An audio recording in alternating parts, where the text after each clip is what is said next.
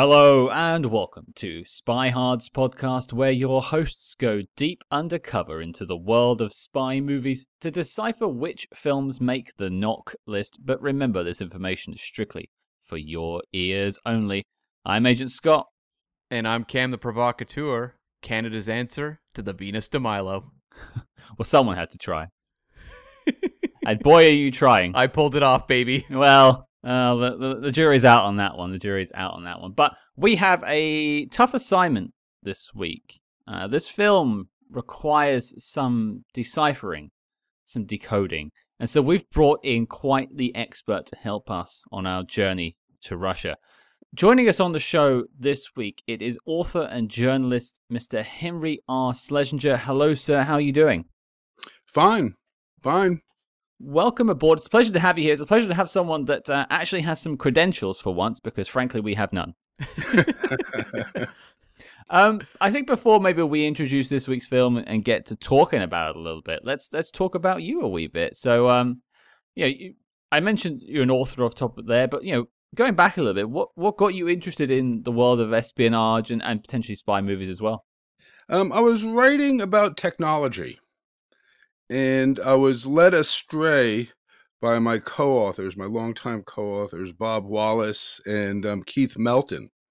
And the three of us together collaborated on a book called Spycraft, which was lately made into a series on Netflix.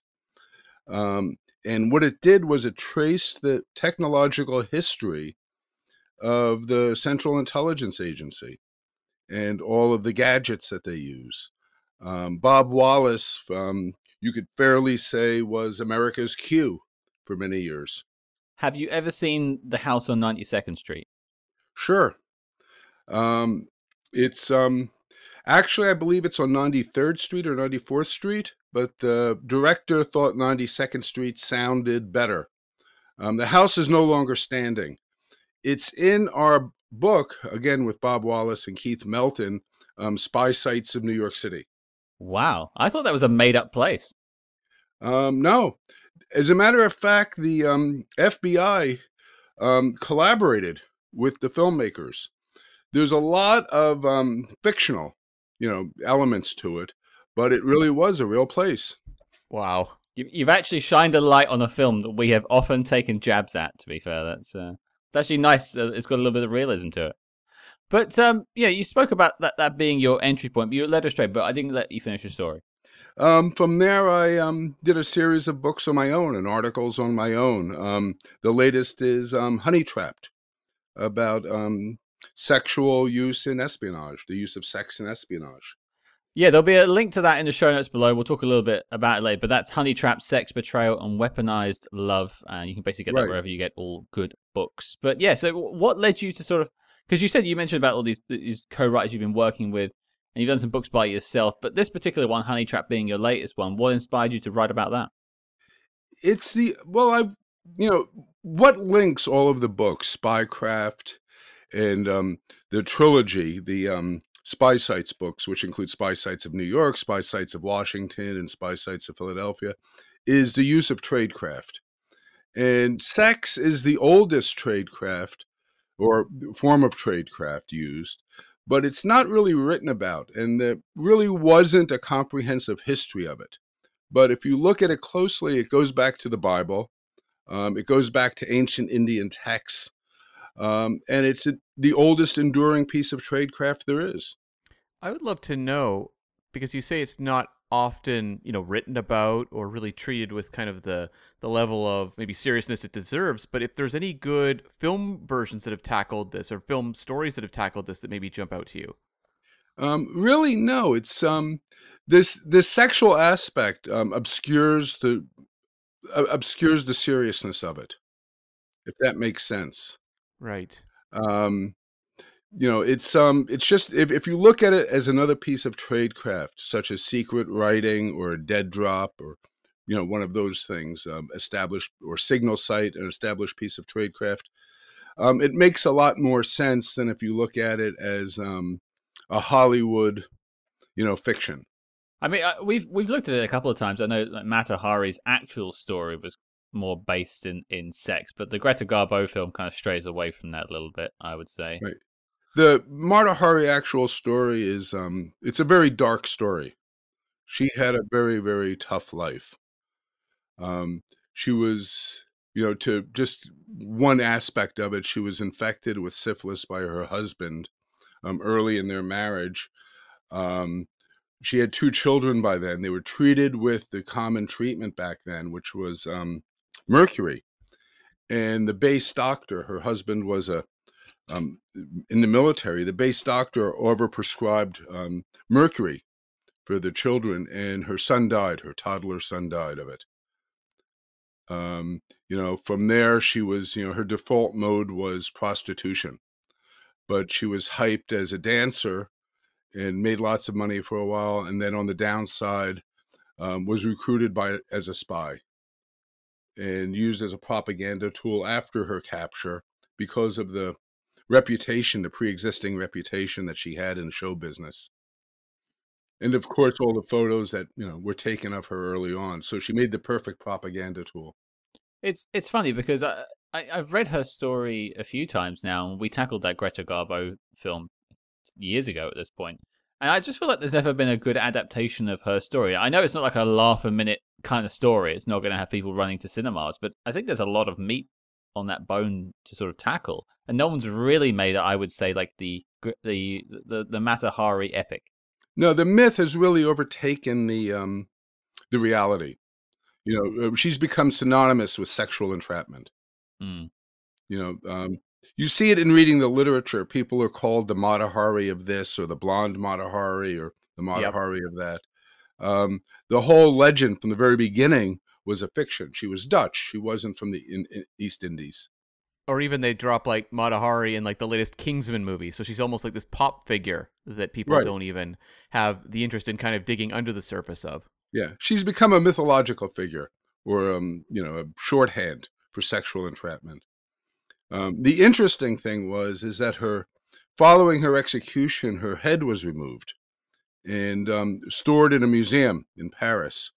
And a few years ago, it turned up missing. Oh, that's quite grisly. Yeah, it's probably, somebody needed to complete a collection, maybe. Well, there's definitely, and this is the thing, and it's actually an interesting thing because it might play well into what we're talking about shortly, the reality of being a spy. But before we get there, I'd be remiss if I didn't sort of ask about your interests in spy movies outside of your writing. What sort of spy movies do you drift towards? I like the ones that are over the top, to tell you the truth. I like the Kingsman. I like the 2 Red movies. Red 1 and Red 2. I don't know if you've seen it. If you've seen them. For sure.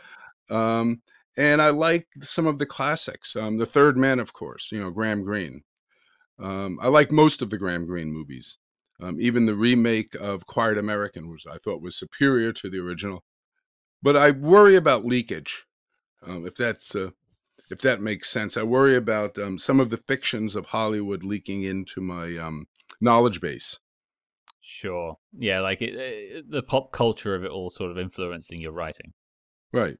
Yeah, that makes sense. But from one established and esteemed spy author to another, Cam, the question goes to you. And no, Cam is not an esteemed spy author. But one of the writers of this week's film surely is. Cam, what are we talking about this week? Yes, we are talking about 1990's The Russia House, which is based on the novel by John le Carré and starring Sean Connery and Michelle Pfeiffer. Yeah, it's quite the cast, quite the caliber behind the lens, as it were. I think is this our second le Carré adaptation? It is, yes. We did The Little Drummer Girl, and I don't think we've had one since. Maybe because of The Little Drummer Girl. Yeah, that Diane Keaton film has left some sort of mark on me. It's true, yeah. Yeah. I think before we do anything else, for those who haven't seen the film, here is your Letterboxd.com synopsis. The Russia House.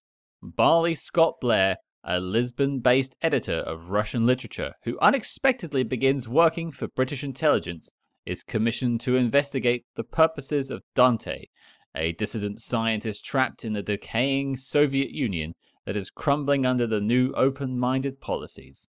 Yeah. That's a fair synopsis. Yeah, I can't say much. I can't make a joke about that one. No. I wonder if they just basically took the book and transcribed it. Yeah, like that's the bit on the back, maybe. Yeah. And before we dig too deep into what the Russia House was made of, it is important to note that we have a very special guest joining us later this week. Yes, we are going to be talking to cinematographer Ian Baker, who played, of course, a vital role in achieving the very distinct look of Russia House on screen. Absolutely, which we will talk about more in the review. But yeah, that's coming into your podcast feeds on Friday this week, and we have a very special announcement for what's coming up next week, but we'll save that till the end of the show. But throwing it out there, Henry, you first, sir. Do you recall seeing this film in theaters or catching this at any point before watching it for this show? I recall seeing the film in theaters when I was writing about technology. I think it came out in 1990. Yeah. And it kind of blew me away.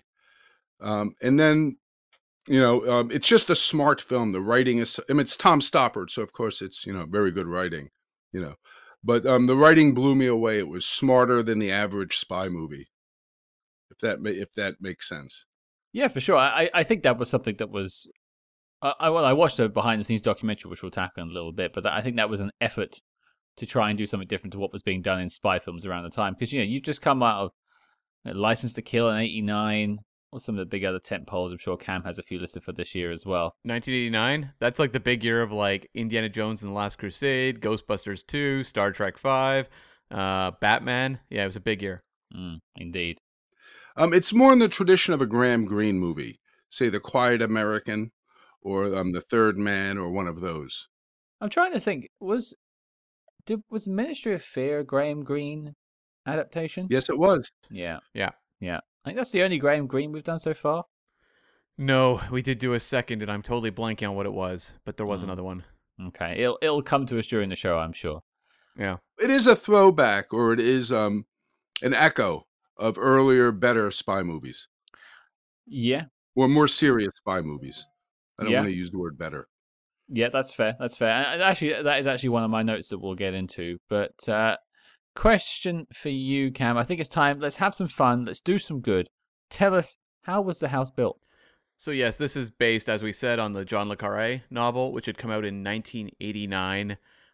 They must have had an early manuscript that they had snapped up the rights to, because obviously this is a 1990 movie. Mm-hmm. And the person who was brought in to adapt it was Tom Stoppard, Czechoslovakian born, but started his career really in the early 60s and worked in British TV. He was also a playwright, really bounced around the British film and TV industry for quite a while, but had some notable credits along the way.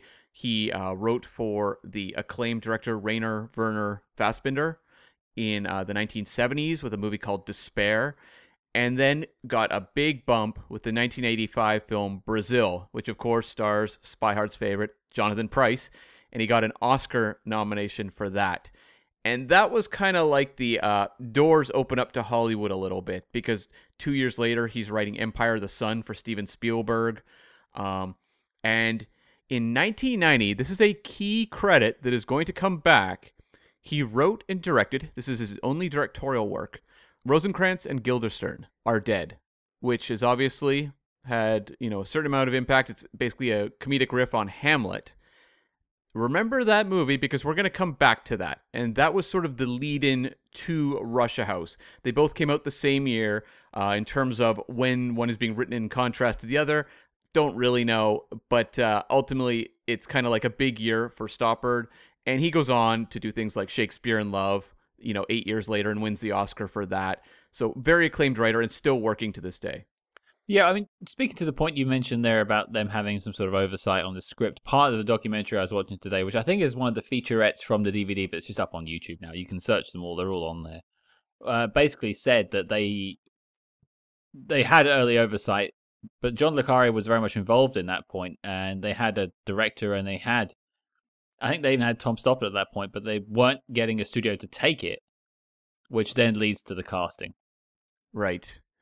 Yes. And in terms of before casting, you've got the director Fred Schapisi, who was not a name that like leaped out to me big time until I kind of dug a little bit and was like, oh, okay, I do remember this guy quite well, actually. He was an Australian director, advertising background, and started directing in the late 60s with like shorts before moving into, various TV and smaller films. But he had a breakthrough in 1976 with a coming-of-age drama called The Devil's Playground. I haven't seen that. And then he kind of like puts out a number of movies that not hugely memorable, but interesting. Like he did a Willie Nelson Western called Barbarossa. He did a early Meryl Streep drama called Plenty. And then he had a real breakthrough with the movie Roxanne, which starred Steve Martin. And then from there, it's like, okay, you get A Cry in the Dark, which was a very acclaimed Meryl Streep drama. It rolls into Russia House. And then kind of like post this, does things that maybe not acclaimed, but I think people will remember movies like Mr. Baseball with Tom Selleck, 6 Degrees of Separation, which was an early Will Smith drama, as well as he co-directed Fierce Creatures, the follow-up to A Fish Called Wanda. There was a follow-up to A Fish Called Wanda? It's not a sequel, but they reassembled the entire cast and made a new film called Fierce Creatures, yes. Any good? It's okay.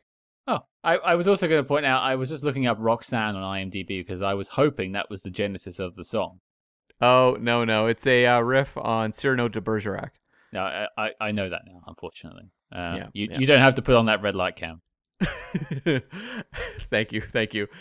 And now, getting back to the Stoppard of it all, and Rosencrantz and Guildenstern are dead, Sean Connery was slated to play the Player King in that film, but was unable to take part because he had a throat cancer scare and ultimately had to buy himself out of the contract and was replaced by Richard Dreyfuss.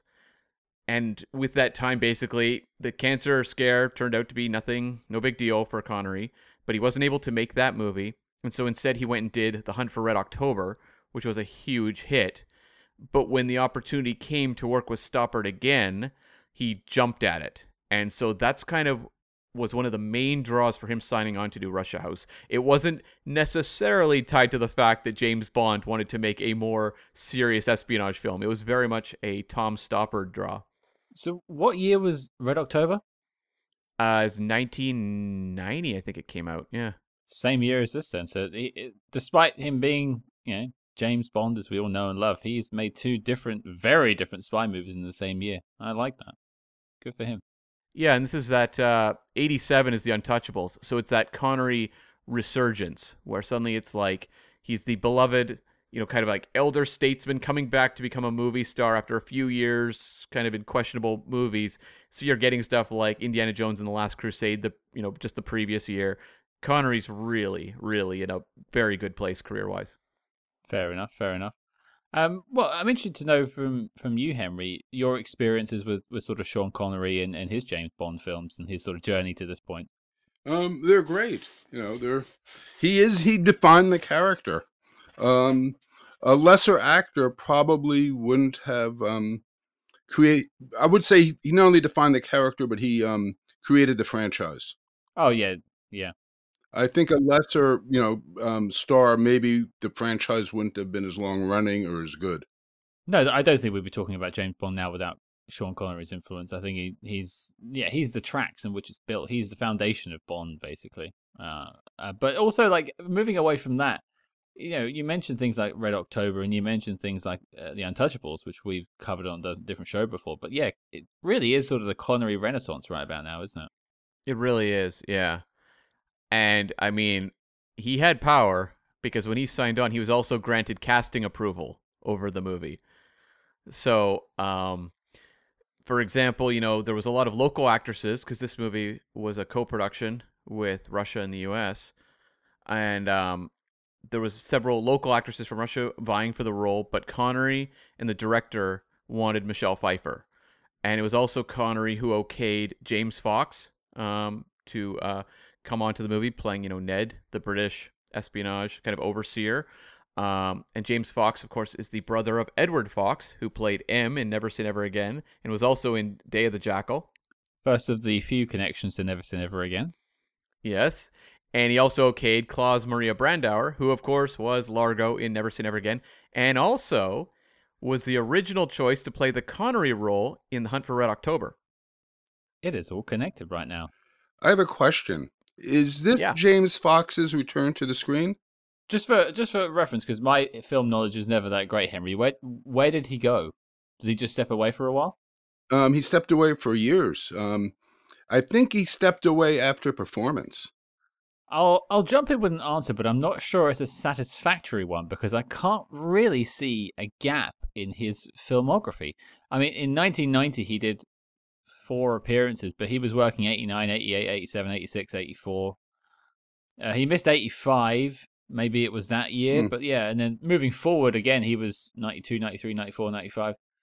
Yeah, he hasn't missed a beat for a very long time. He got a credit for last year. James Fox still going. Huh. Interesting. Interesting, yeah. And, as I said, Brandauer was the original choice for Hunt for Red October. He actually had to drop out of that because he was busy doing his directorial debut. So that's interesting, though, because you don't tend to put Brandauer and Connery side by side in terms of star power, but it just kind of shows you a different time and place. Yeah, I know people were. I think it was one of the coups of the casting with Never Say Never Again was Brandauer, but I've never seen him in anything other than this film now and Never Say Never Again. Yeah, I've seen him in a number of things from that time period, but he's not someone who, for me, just being my age, the movie White Fang in 1992 was a big deal with Ethan Hawke, and he was the co-star of that movie, but post that, or even movies, yeah, it's like we've come across him a number of times, but he wasn't an actor that kind of looms large in my mind. Any thoughts on Brandauer, Henry? No, I think he's a great actor. He's never, but he's always been in kind of a supporting role, no? No, that's been my experience, so I definitely agree there. Mm-hmm. And this movie, as I said, was the first Western film shoot that was allowed to actually be filmed inside the Soviet Union with full government permission. And Connery had actually shot there before. In 1969, he did a Italy-Soviet Union co-production called The Red Tent that was about a failed 1928 Arctic expedition. I've never seen it, but it's one of those epic-length movies of the 60s I feel I should watch. It's like almost 3 hours, of course. You do like those punishing films. I love them. They are genuinely entertaining to me every time. So I should check out The Red Tent.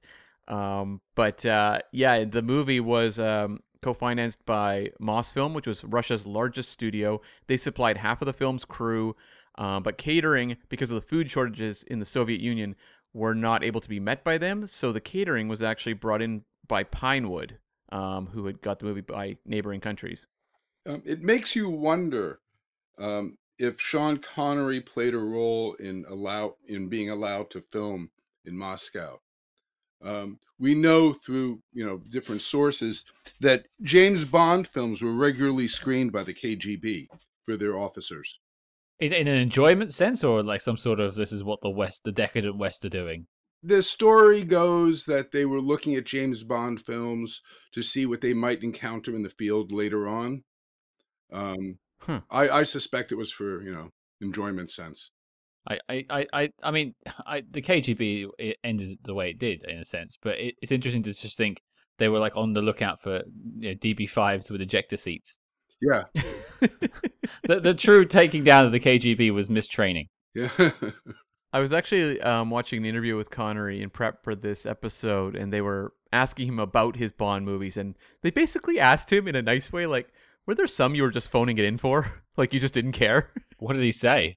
Well, Connery goes, yeah, he goes, some I was much more invested in others, or than others, but he did say, like, From Russia with Love was his favorite, and it just seems like he's interested in maybe sort of, the history of Russia, because he's obviously making this movie. He's filmed movies that are Russian co-productions in the past. I think there was just an interest in that history and that culture. So I do think he probably would have been a pretty good actor to be headlining a movie like this that is a co-production approved by, the Soviet Union. But let's all be honest with ourselves. This film was only laying down the foundations for Midnight in St. Petersburg. Also true. Also true. Be that a good or a bad thing, I'll leave that all to you to decide. Yes. So this movie's budget was $21.8 million. I found a funny note where they said half of that budget was on the rights, the 2 stars, and the director. I can genuinely buy that, actually. Yeah, that adds up. Yeah, could not find international money on this one. I don't know why. I am absolutely positive it had international releases, but the only thing I could find was the domestic number, which was $23 million, which it was not a big hit. But if you actually look up press before the movie came out, there was a lot of talk about how this was seen as like one of the big holiday movies. They hoped. It's got to be, well, they hoped, but it's also got to be, surely this was released in Russia as well. Like, you think about, like, films being released in China now and bringing in a whole 300 extra million or something. I'm not saying Russia would have done that. They were going through quite an economic downturn at the time. But Yeah. cinemas were still quite cheap in that point. I would have thought this would have had quite the sort of showing. It's even got the country in the title. I think it's just a mix of maybe not a huge hit, but also just sketchy box office tracking when it comes to international numbers for that era.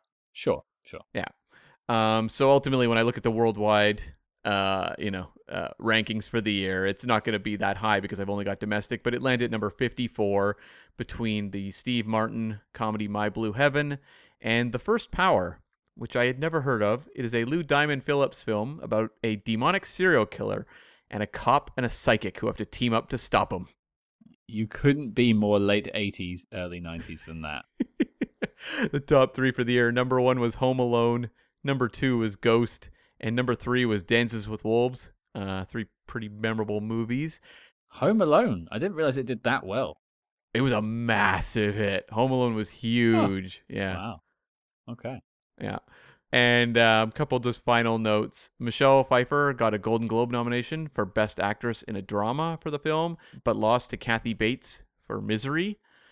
And Sean Connery was actually the recipient of the People's Sexiest Man Alive award in 1989, around the time this movie is in production.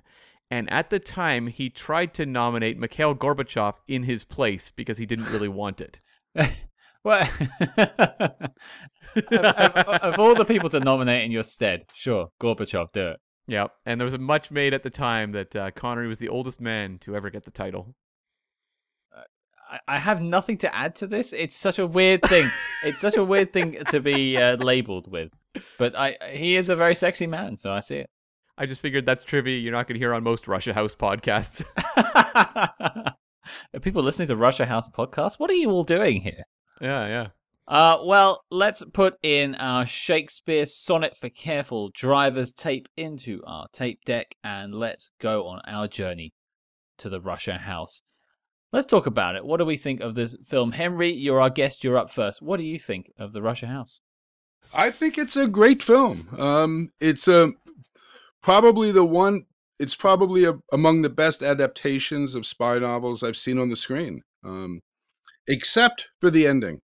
Now, I was telegraphed to your feelings on the ending, so I might even get you to sort of put a pin in it until we get to the dislike section, because I'm interested to jump on your point. Okay. That you said it's one of the best adaptations of a spy book that you've ever read, and you write books about spies, so you're a person I would trust with that opinion. So what, for you, makes it such a successful adaptation?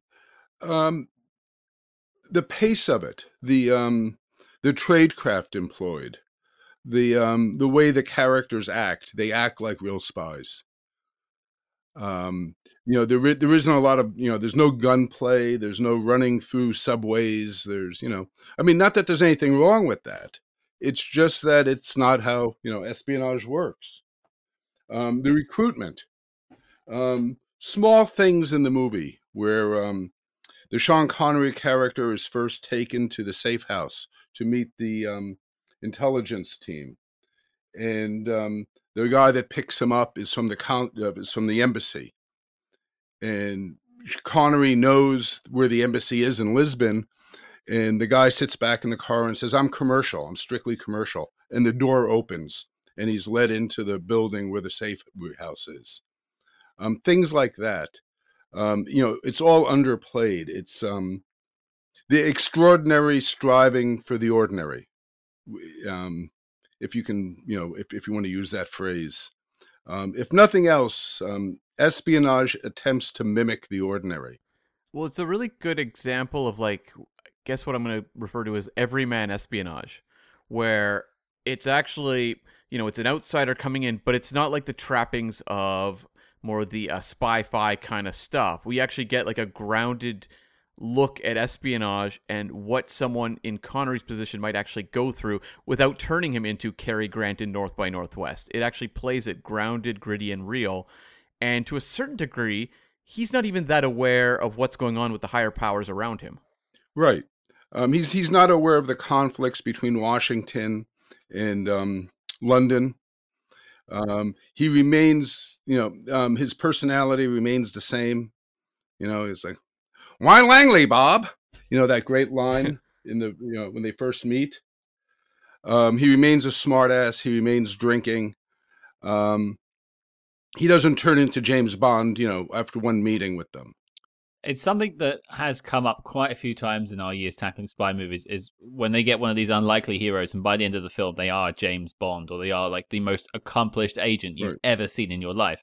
And I always try to point out how ludicrous it is. I mean, one of the most recent examples, which is not a good connective tissue, but The Spy Who Dumped Me, which is a 2018 spy comedy, they start off in a great fashion where they don't know and they're bumbling around, but by the end they are up there with James Bond, and you just think, no, the fun was them being real people dealing with this insane situation. Well, it's kind of a male fantasy, right? It's romance for guys.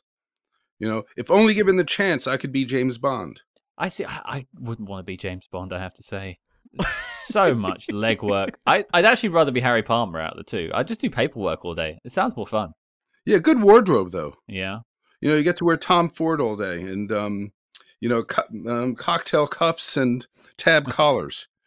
I'd hate to see my dry cleaning bill. Well, okay, so we've got a fan in you, Henry. Cam, what do you think? I'm real mixed on this one. Okay. In some ways, I am actually quite interested and intrigued by this movie. I think like the tackling of this very grounded approach to espionage, we haven't done, I feel like, a lot of these types of movies. Probably not as many as we should have.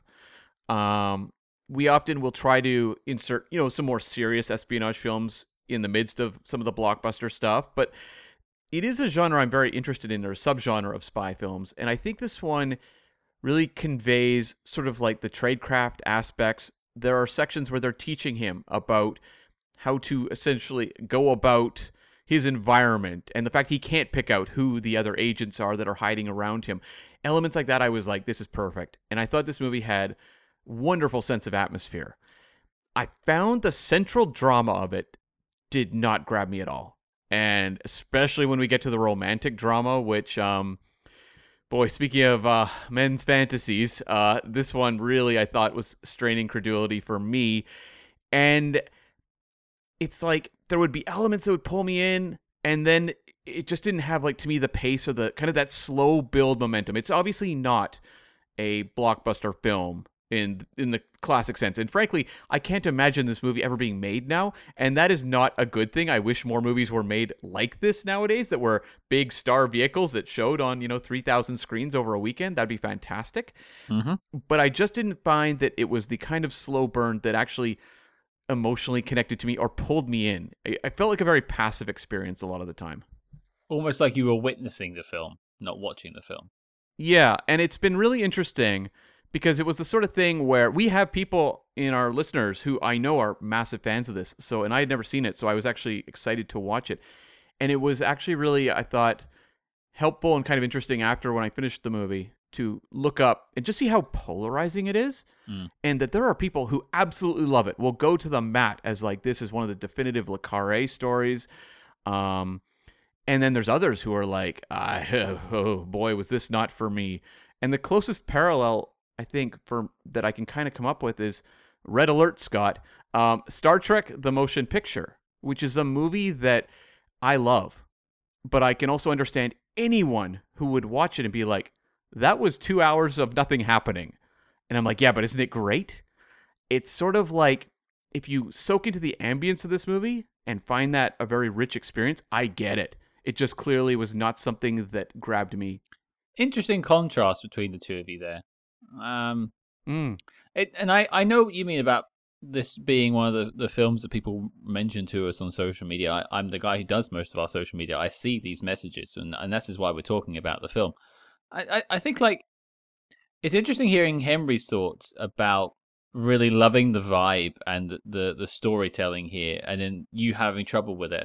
But I think it also speaks to a bit of a bias that we found in our own programming about not putting more of these films in, and perhaps us gravitating more towards the spy-fi, as you call it, or the blockbusters, or just things that we are more comfortable with, which are those films. Mm. And what the question I wanted to throw at Henry, actually, jumping off of your point, Cam, was, Henry, you mentioned your favorite sort of spy films were the blockbusters, the Kingsmans and that sort of stuff, and yet you found yourself drawn towards this so much. Why do you find this one pulled you in more than, say, the average? I'm going to say something that's going to get me into trouble. Do it. We do it all the time. We do it every week. Yeah. Okay. It has echoes of Graham Greene, and I'm a huge Graham Greene fan. Mm. It remains relevant, and I was watching it last night. The Barley character, he has that attitude that a lot of people in the West have, this endless optimism about Russia that is always disappointed, where the Russians themselves seem to have a fatalistic attitude. And I think that's relevant today. That remains relevant today. I think I'm actually going to bridge your two opinions on it, because I loved almost everything this film was doing. I think it is gorgeous. I think the cinematography is fantastic. There's framing of one shot that I'm going to call out later on that I think it's one of those like perfect frames, or that image, that Twitter account that does that one perfect shot or whatever it is. They need to put this one out. It's fantastic. Yeah. The score, Jerry Goldsmith can do no wrong by me, but like having Jerry Goldsmith do a jazz soundtrack, I'm here for it. It absolutely works. But like, I love seeing what Sean's doing with the Barley character. I think Michelle Pfeiffer's great as Katya as well. I think they both are playing their parts very well. My problem I find with this film is it just drags in the later stages, where I lose interest in the overall sort of problem, and by the end I find myself not particularly caring what happens to any of them, and I think I fall more towards the sort of witnessing, like Cam said he was. So I start more in the Henry camp, and by the end I become more of a Cam. So it's interesting that I've gone through that process. Yeah.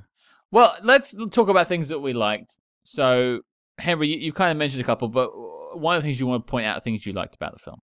I like the realism about it, even down to the streets of Russia where the women are carrying perhaps bags, those plastic bags that perhaps there'll be something in the store.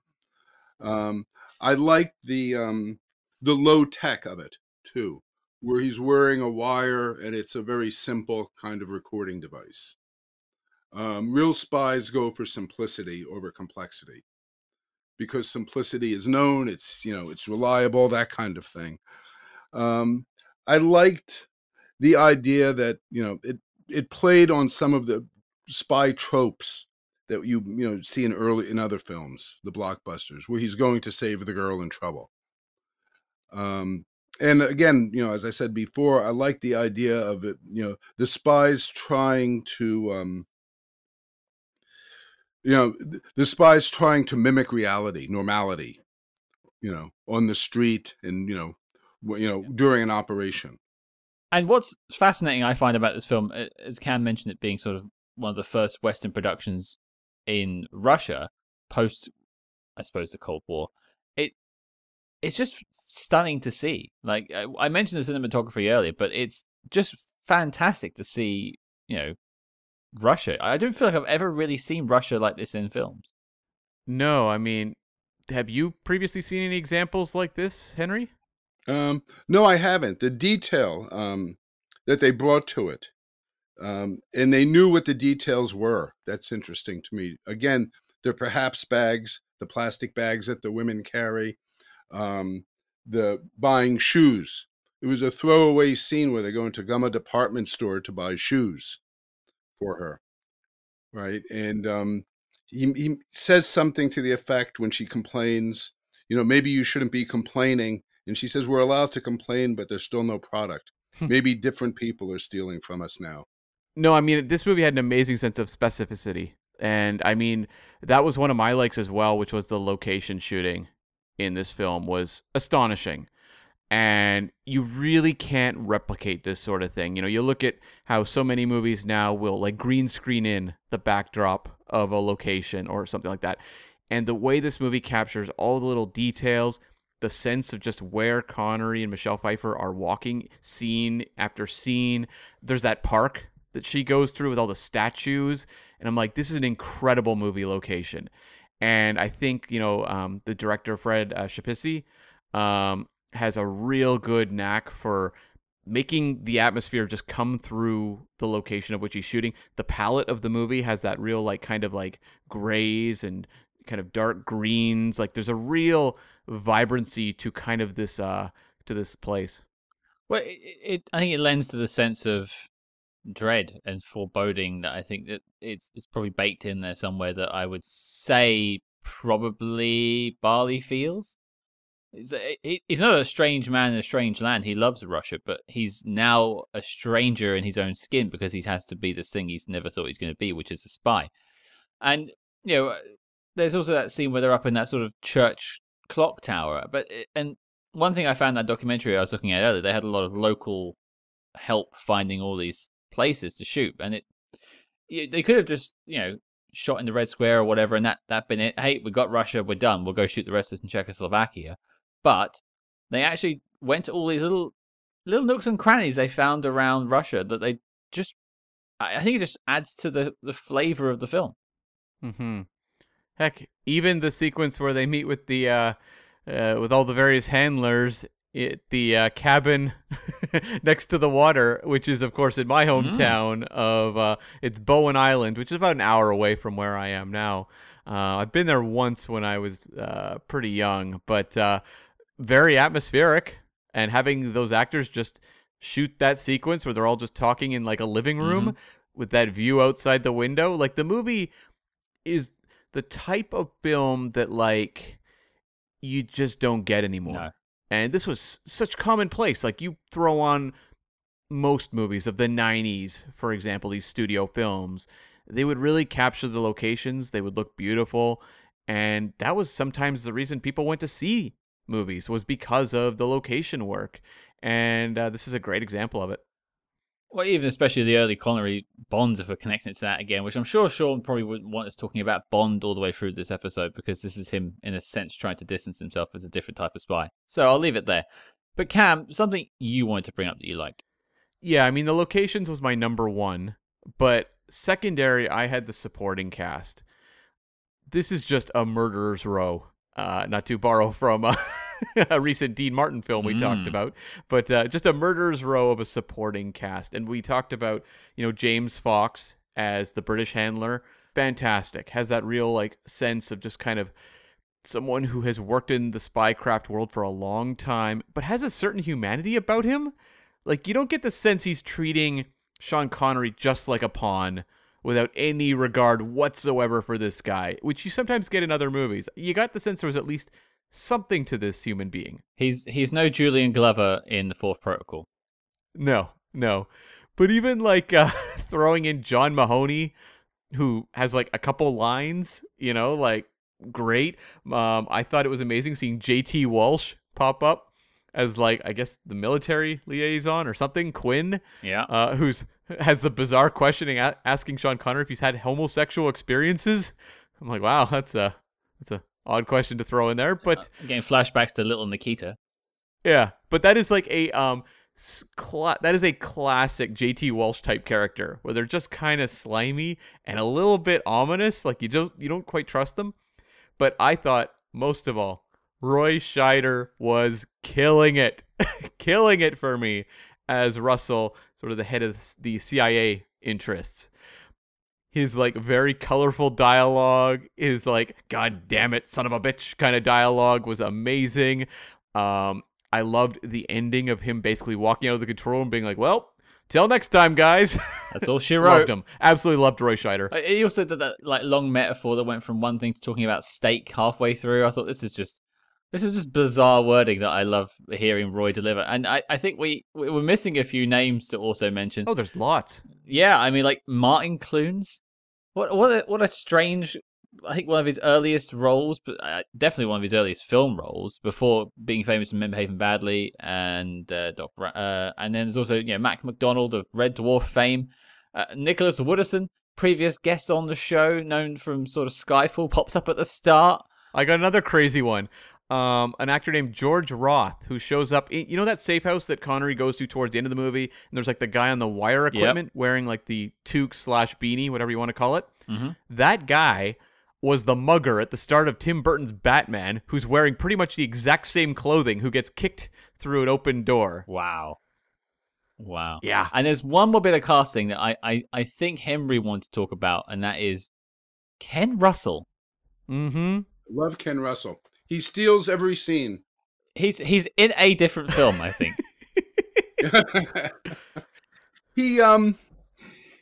I think he's put in there to represent a type of British Secret Service person with eccentricities, pulled out of Cambridge or Oxford.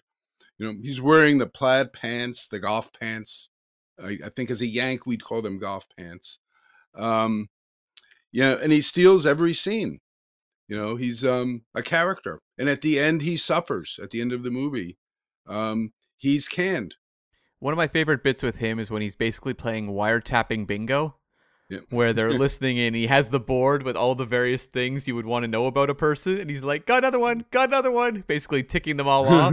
That was great. And of course, Ken Russell, for those who don't know, was more famously known as a director and directed Billion Dollar Brain, a movie we tackled quite a ways back. We know and mildly love. Mildly. Very mildly. Brain power. Very 70s director. Yes. I prefer stuff like Altered States, some of his crazier movies, than Billion Dollar Brain. And Tommy. That's his only other film of his I've seen, is Tommy. And that's a trip right there. That's much like his character in this film. Tommy is a trip. Yeah. I think there's a couple of things that haven't been mentioned in terms of likes, so I'll just chuck them in kind of like a all at once sort of thing. I mentioned the Jerry Goldsmith score. It's so good. I went back and listened to it off like a film today. I went and listened to it on Spotify. It's that good. I loved it. It's sweeping like romance from time straight to jazz music. I just thought it's funny that this comes out and we're recording this around the day that Red Alert Camp, Star Trek Picard Season 3 Episode 1 comes out, which is a episode that's laden with his score. So I feel like today has been a Jerry Goldsmith day for me, and I can't complain about that fact. I mean, I did love the impromptu music party they have in this movie where Sean Connery's playing the comb. Yeah, I never thought, and I know it's not a kazoo, but I wrote down kazoo in my notes because it makes the same noise. But I never thought I'd have a film where Sean Connery plays the comb. Yeah. I didn't think in a jazz band, just to add to it, it's some real folk jazz right there. I was curious if either of you had thoughts on Klaus Maria Brandauer in this movie, because for me, he didn't really leave much of an impression. I liked him. I thought he got across that idea that both idealism and fatalism in the movie. And I thought he brought that across very good. I think when he's on the screen, he's quite dynamic to watch. I just think I didn't find myself wondering where he was off screen at the time. I wasn't like wanting to see more. No. And he doesn't look like a movie star. He looks like he could be the character he's playing. And I had a question actually for you, Henry. Have you read the book Russia House? Yes, several times. How much, like, in terms of internal monologue does the book give you? Because that was something I wondered if I was almost missing in the movie version, was a better sense of just what the individual participants are thinking. Palfrey comes off. He's basically the narrator. It's his story that he's telling the story. Right. So it comes off, much more. There's more depth to it, but it's a book. It's not a movie. Yeah, of course. It gives you that room. Right. Right. There is a dig, which you've mentioned, at Americans in the movie that wouldn't be, to somebody, I guess, outside the business, it wouldn't stand out. But I've read enough of them, and I've known enough people in the business to know that this was kind of a dig. Where you go back to the Roy Scheider character saying, well, see you next time. And the Palfrey character suffers the loss more than the Americans do. That's kind of a dig at American espionage, a gentle dig at American espionage. And it isn't true. Americans suffer the loss of an agent just as much as the Brits do. We interrupt this program to bring you a special report. Calling all agents. Independent podcasting, much like the spy game, requires considerable resources. Whether it's research, equipment, hosting, or of course constructing a top secret volcano lair, we're putting out the call for your support. That's right. As you may know, we've activated the Spy Hards Patreon, home of our ever-growing lineup of Agents in the Field episodes where we decode non-spy films from your favorite spy actors and full film commentaries with more intel than a Basil exposition briefing. Cam, what have we got in our crosshairs this month? Hitchcock changed the face of spy cinema, but what about horror? Well, we're going to look at 1960s Psycho and find out if even podcasters need to go a little mad sometimes. Wee, wee, wee, wee. And if that sounds delicious, then become a true spy hard today and join the circus at patreon.com/spyhards. But before this message self-destructs, Cam, resume the spy jinx. I think that drifts us over quite beautifully to dislikes. Now, Henry, you queued one up pretty beautifully at the start, something you didn't like about the film. Do you care to share? Yeah, the ending differs dramatically. This is a spoiler alert. Differs dramatically from the book. Okay. In the book, the character disappears. The Barley character vanishes, and after he makes the deal with the Russians, and there's notes that there have been sightings of him, and then he reappears in Lisbon. And what he's doing is he's renovating an apartment for Katya to come to with her uncle and her twins, and the twins. And Palfrey comes to visit him and just, talks to him. And there's a hint, it's one line where he mentions that, the Barley character was under tight control, perhaps even in prison, by the way he folds a sheet or folds a work cloth. And they have a long talk and they have a drink, and Barley is holding out optimism.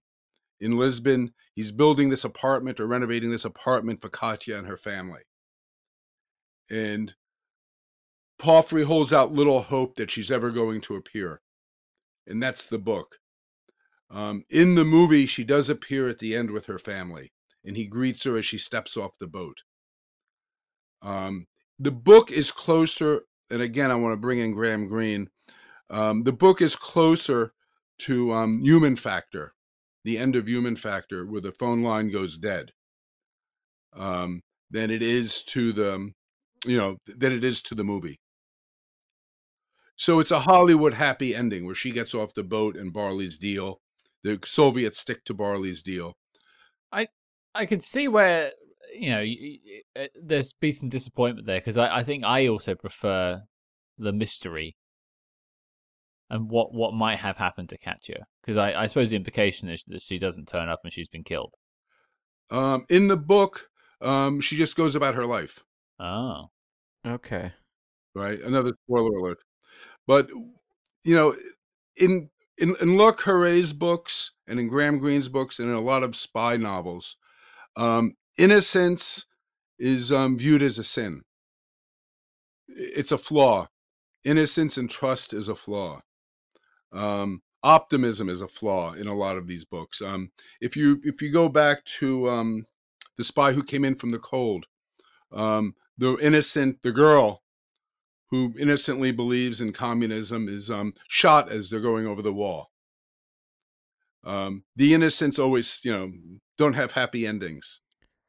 And this being a studio film in 1990, starring Sean Connery and Michelle Pfeiffer, there is zero chance a studio is going to sign off on an ambiguous ending or a downer ending.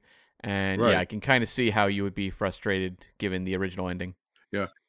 Well, as an author yourself, how do you feel like taking away the expectation of the novel and looking at what you get as an ending as it is? Does it work for you, or do you find that it is still too soft?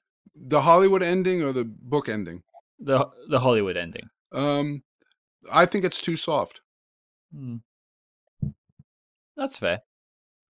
I would have ended it as Le Carré ended the book, with him just renovating the apartment forever, waiting for her to show up. Just with that sense of ambiguity and then just fade out. Yeah. It also ties into something, Henry, you said earlier about kind of the men's fantasy of espionage, and that ending ties much more into a fantasy than a reality. Right. He saves the girl. He betrays his country but saves the girl. He has his cake and he eats it. Yeah. There is one other point in there that's interesting. Where towards the end of the movie, he tells his handler, you shouldn't open other people's letters. You shouldn't read other people's letters. Yeah. Which is an echo from early American espionage history in the early 20th century, where the Secretary of State, Henry Stimson, closed down a decoding operation called the Black Chamber because he famously said, gentlemen don't read each other's mail. And that's just kind of thrown in there, but I found it interesting. I think that's the sort of, and actually something I didn't really touch on in Likes, but there's a depth to the story, which I think is what Le Carré brings to it. Yeah. And I think that's really where a lot of my joy from this film came from. So that makes sense that he makes that sort of call back. Cam, speaking of dislikes, though, something you wanted to highlight? Yeah, I kind of set this one up early on. The romance between Sean Connery and Michelle Pfeiffer just fell totally flat for me. I don't know how it would have been perceived in 1990. I found watching it in 2023, the age difference was just so glaring to me. It was uncomfortable. And when I'm watching Sean Connery profess his love for this woman who I have really captured no sparks off the two of them through the entire film, when I'm watching him profess this thrilling love for her in a kitchen, I'm like, this is brutal. Like, this is not working for me at all. And I was having flashbacks to my mom's well-worn saying she throws around, there's no fool like an old fool. Yes, I've heard that one from your mother as well. I will point out there's a 28-year difference between Sean Connery and Michelle Pfeiffer. Yeah, he was, I think, 59 at the time, and she was like, what, 30? I mean, it's not a Bond and Stacey Sutton in A View to a Kill. It's not quite that bad. Well, but that fits in with his naivety, doesn't it? That he could woo her. That he could woo her. That he had a chance. It's a kind of innocent. But the movie kind of supports it with that ending, though, I think. Yeah. So I suppose actually it's really the ending that solidifies the romance. So maybe I assume that in the book it really is, even the romance part of it, you could contextualize it as it was her playing him. I didn't get that from the book, but you could. Okay, interesting. Did they ever indicate the ages in the book? And now I can't remember. I'm sorry. Okay, fair enough. She is younger in the book. She isn't, portrayed as middle-aged. She's portrayed as young. I mean, it's probably going down that little drummer girl idealistic sort of viewpoint thing. Male fantasy. It's male fantasy. Yeah, for sure. I do agree with you, I suppose. I don't think, I mean, that's me just looking at it holistically, maybe being annoyed by the age gap, but it didn't jump out to me as being problematic until you've pointed it out. And I can see your point, but I feel like both actors played their role well enough whereas it wasn't really an issue for me. I guess I just never got a sense of chemistry. Wasn't there another movie where there was a huge age gap that Sean Connery played? Yeah, I think you're thinking of, was it Entrapment, where it was him and Catherine Zeta-Jones? Entrapment, yeah. Well, okay. Yeah, these are annoyingly, these are both like structural things.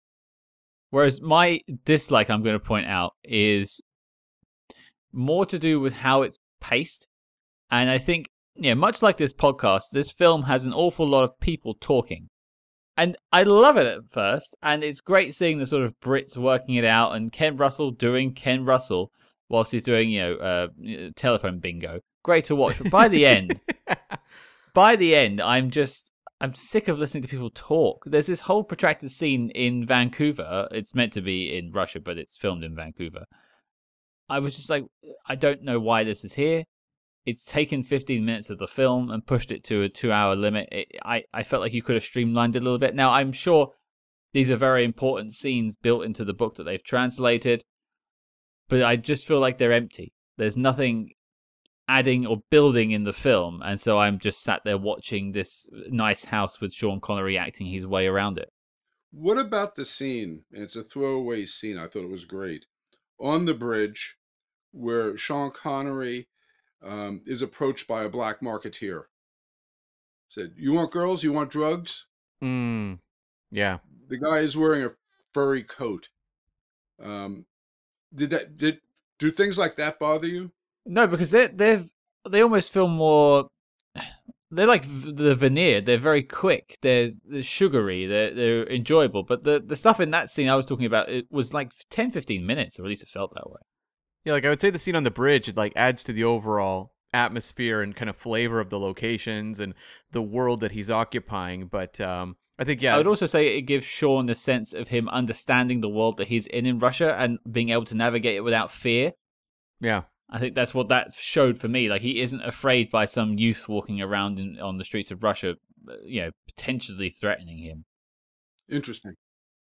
These are always tough ones for me because I feel like some of this is built for people who really enjoy these sort of deep, dark, Cold War thrillers, really looking at what it takes to be a spy in reality. And for a lot of the time, that sort of stuff worked for me in this film, and it has worked in other films for me too. But I just there was a lot of people talking, and I just felt, I'm not saying I want more, like I don't want a gun sequence in there, I don't want shooty action car driving.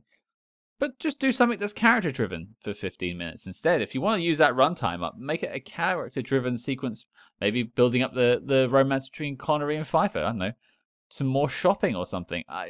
Build the world. But this just felt like it was a chance to get most of the cast together in a room to, do metaphors about steak. Well, I mean, a lot of it is like very process-driven. And, a movie that I really loved that we covered, Zero Dark 30. A lot of those actors showing up are not given character arcs. They are there to take a point of view, explain something that needs to happen.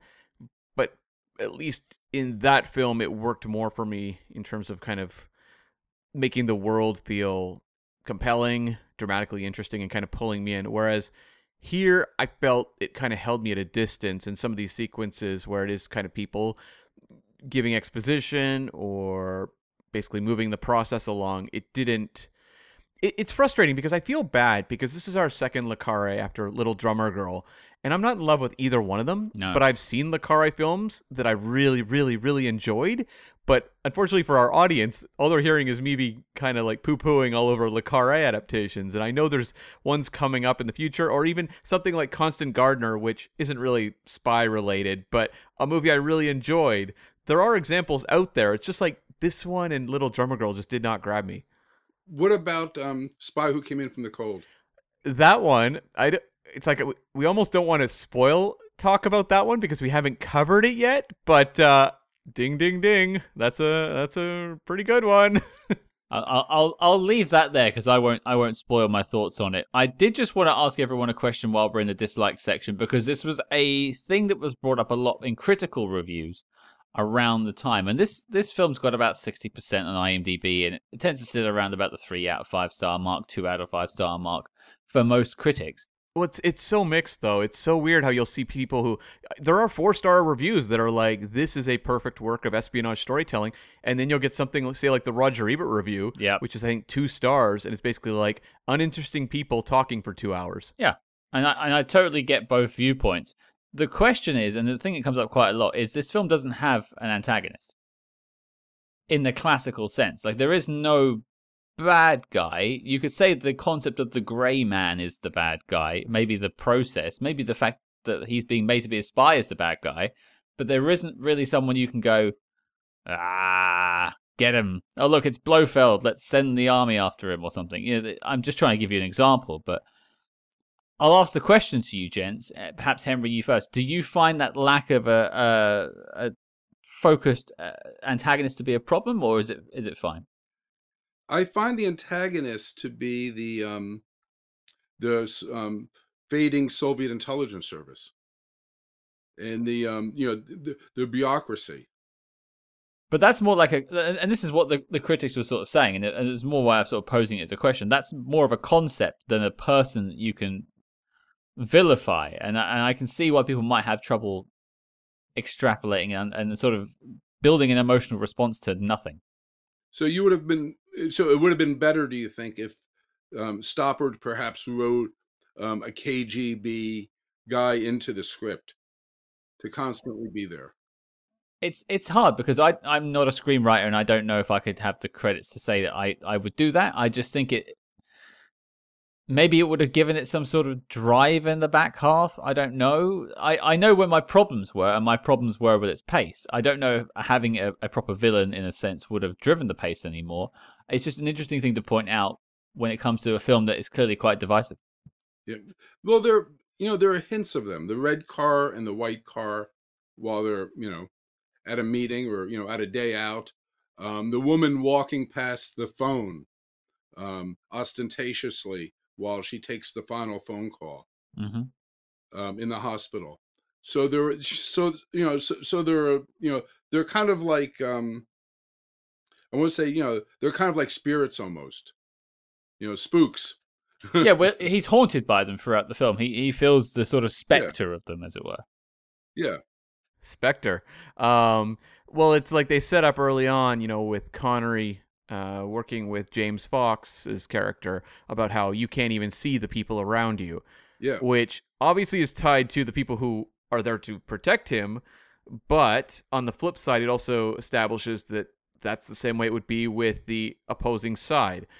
And I think, like, the movie, it didn't bother me not having, like, a central face as an antagonist, because I think what they want you to take away is essentially it's the politics, it's the situation, the bureaucracy that, him and Brandauer want to overcome. Like, the idea that instead of seeing it as, like, country versus country, we need to see the greater good that we need to work towards. And I honestly think the Michelle Pfeiffer character is there to show kind of the danger that could happen to someone. The sense that he has to rescue her because of what can happen when things go wrong. So in that regard, I didn't really need a Blofeld is a simplistic term to say because you don't want that kind of character in this movie, but kind of like your big bad. I didn't need anything like that because at least in terms of what everything that was going on meant to the characters, I think that communicated fairly well.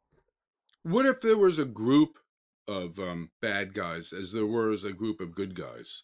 I mean, maybe that would have given it, because one of the things this film does, which we haven't really spoken about, is, in a sense, Sean Connery's character of Barley turns at the end of the film and gives the secrets, he sells the secrets to the Russians.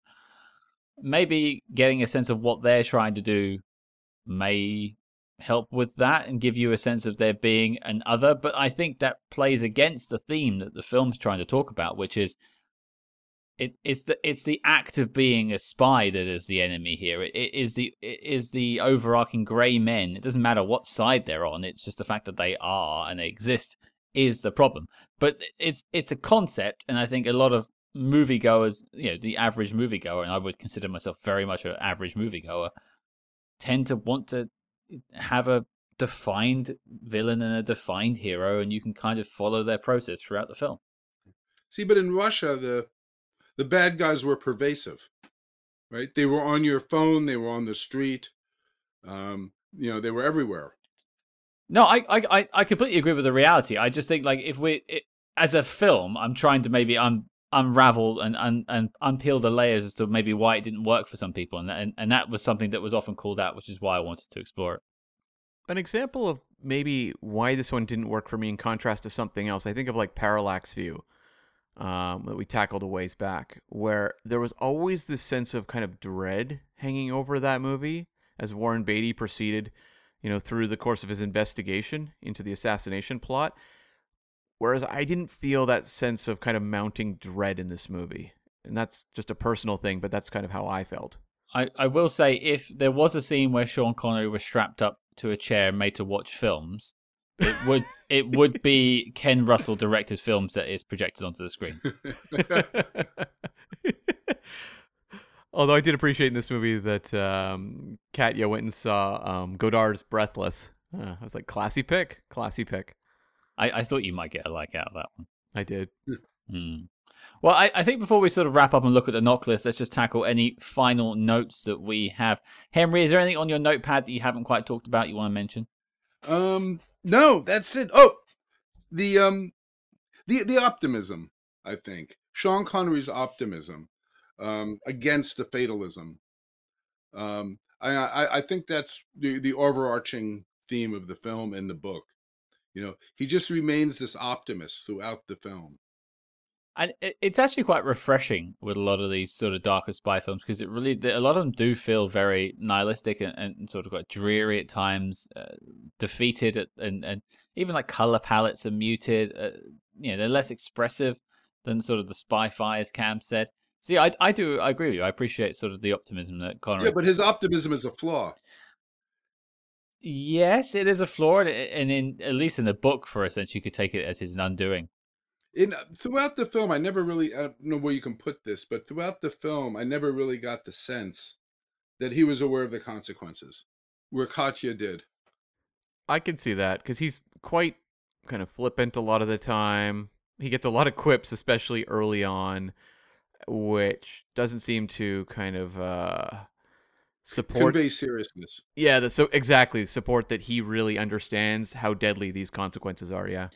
I think just for me, in terms of final notes, I just wanted to say that I want Ken Russell to basically do a running commentary on my life. Yeah. Because listening to him like deal with those phone calls and just like, what's he bloody doing? I was like, yes, I want him to be like in the back of my head making commentary on my decision making. But Cam, anything you got? I got a couple things. I like the real like lo-fi sequence of them writing on the back of the painting on the wall, or whatever, the picture on the wall. The idea that you want to write on surfaces that won't pick up something that can be sketched, and so grab a painting off the wall and sketch out or write a message there. I thought that was really cool, something I've never seen in a spy movie before, and I always appreciate that. Scott, we've tackled well over 100 spy movies at this point on the show, and whenever they can show me something I haven't seen before, that's exciting. I agree. Yeah, it was a nice bit of tradecraft, I think, as they like to say in Spy Game. I think the only thing I would actually want to mention as well is we've covered 2 Le Carré adaptations now. I'm just going to say, out of the 2 we've covered, this is leaps and bounds better than Little Drummer Girl. Yeah, for sure, it's better. Yes. Where do you come down on Little Drummer Girl, Henry? Have you seen the adaptation? I haven't seen it since I saw it in theaters. Not great. We recommend keeping it that way. Yeah. No, yeah.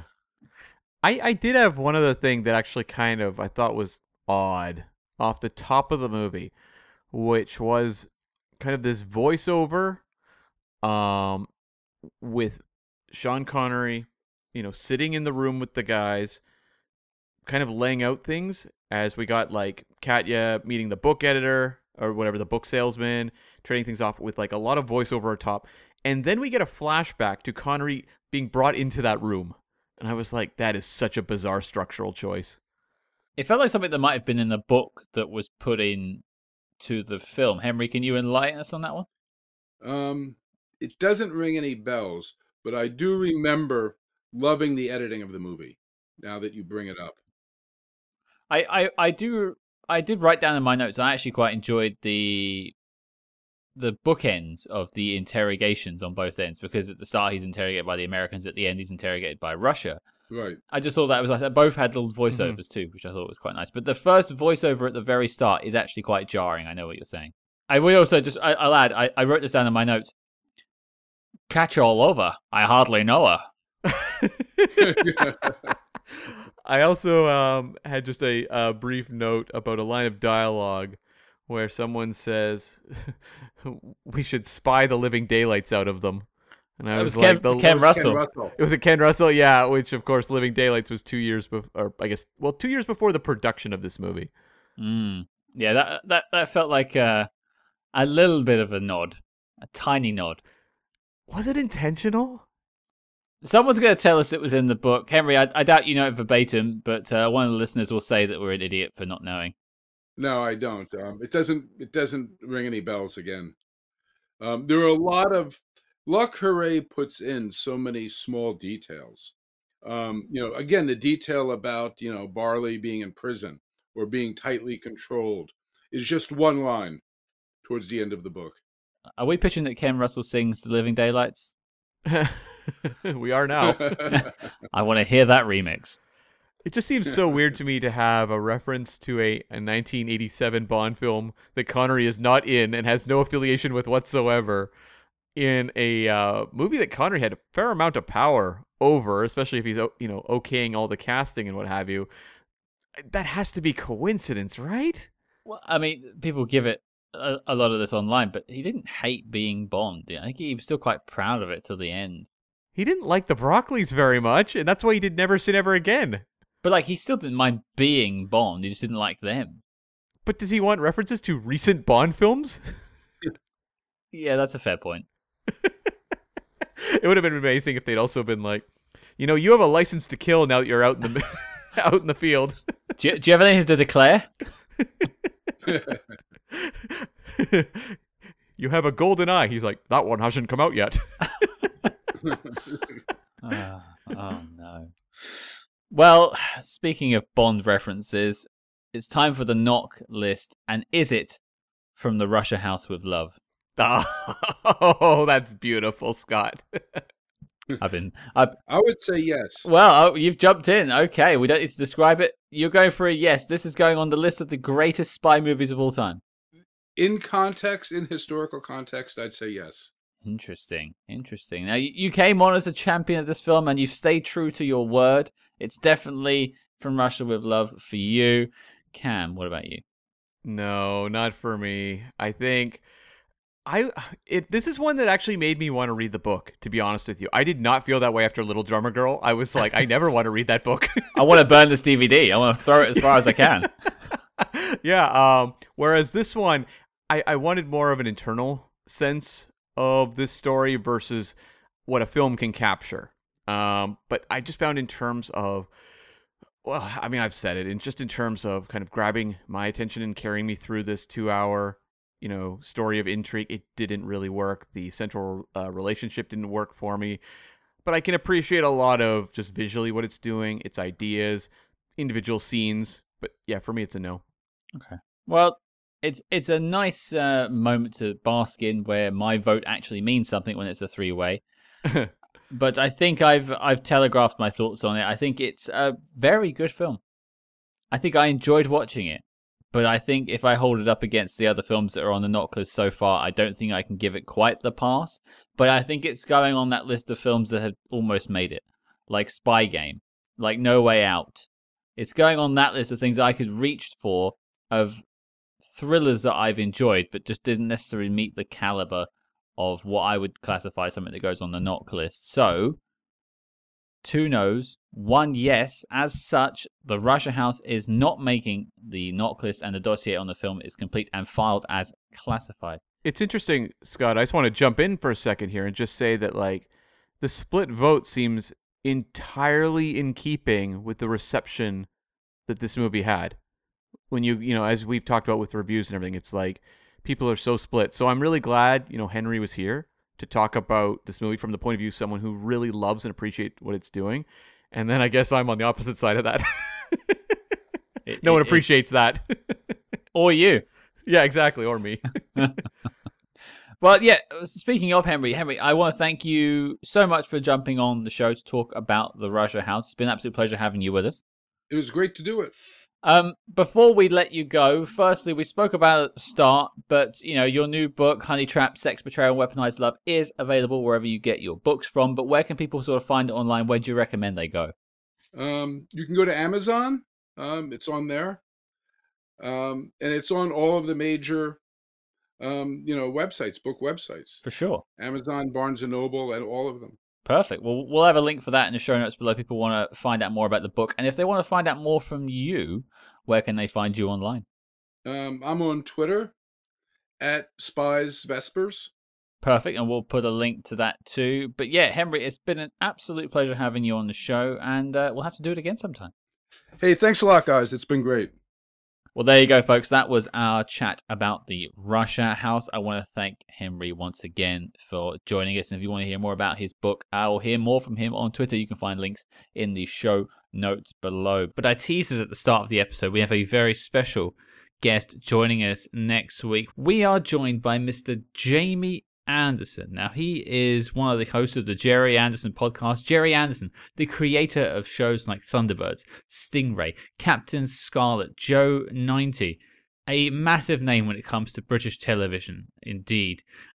He also has a very intriguing connection to the world of James Bond. Back in the late 1960s, Jerry Anderson wrote a Bond script for a film titled Moonraker that was meant to come after On Her Majesty's Secret Service, but this script was locked away in the Eon vaults until now. Next week, we sit down with Jamie Anderson. We go through the entire story. You hear the ups and downs of the film that could have been from Mr. Jamie Anderson himself. So it's one to look forward to, Cam. I'm sure this story will be even crazier than the Moonraker that wound up on screen. I've already heard it. I've already recorded it. And I can assure you, it's even crazier. There you go, Bond fans. You can't get this information anywhere else, so check out Spy Hards next week. Yes, this is not one to miss out. So make sure you tell your friends, and your mission, should you choose to accept it, is to join us next week as we sit down with Mr. Jamie Anderson and chart the course of the Bond film that never was. Looking forward to it. And if you like what you heard on the show this week, please consider leaving us a 5-star review wherever you're listening to this podcast. And do not forget to follow us discreetly on social media at Spyhards. That's SPYHARDS on Facebook, Twitter, and Instagram. But until next week, listeners, a man, a woman, and a Muscovy duck walk into a bar.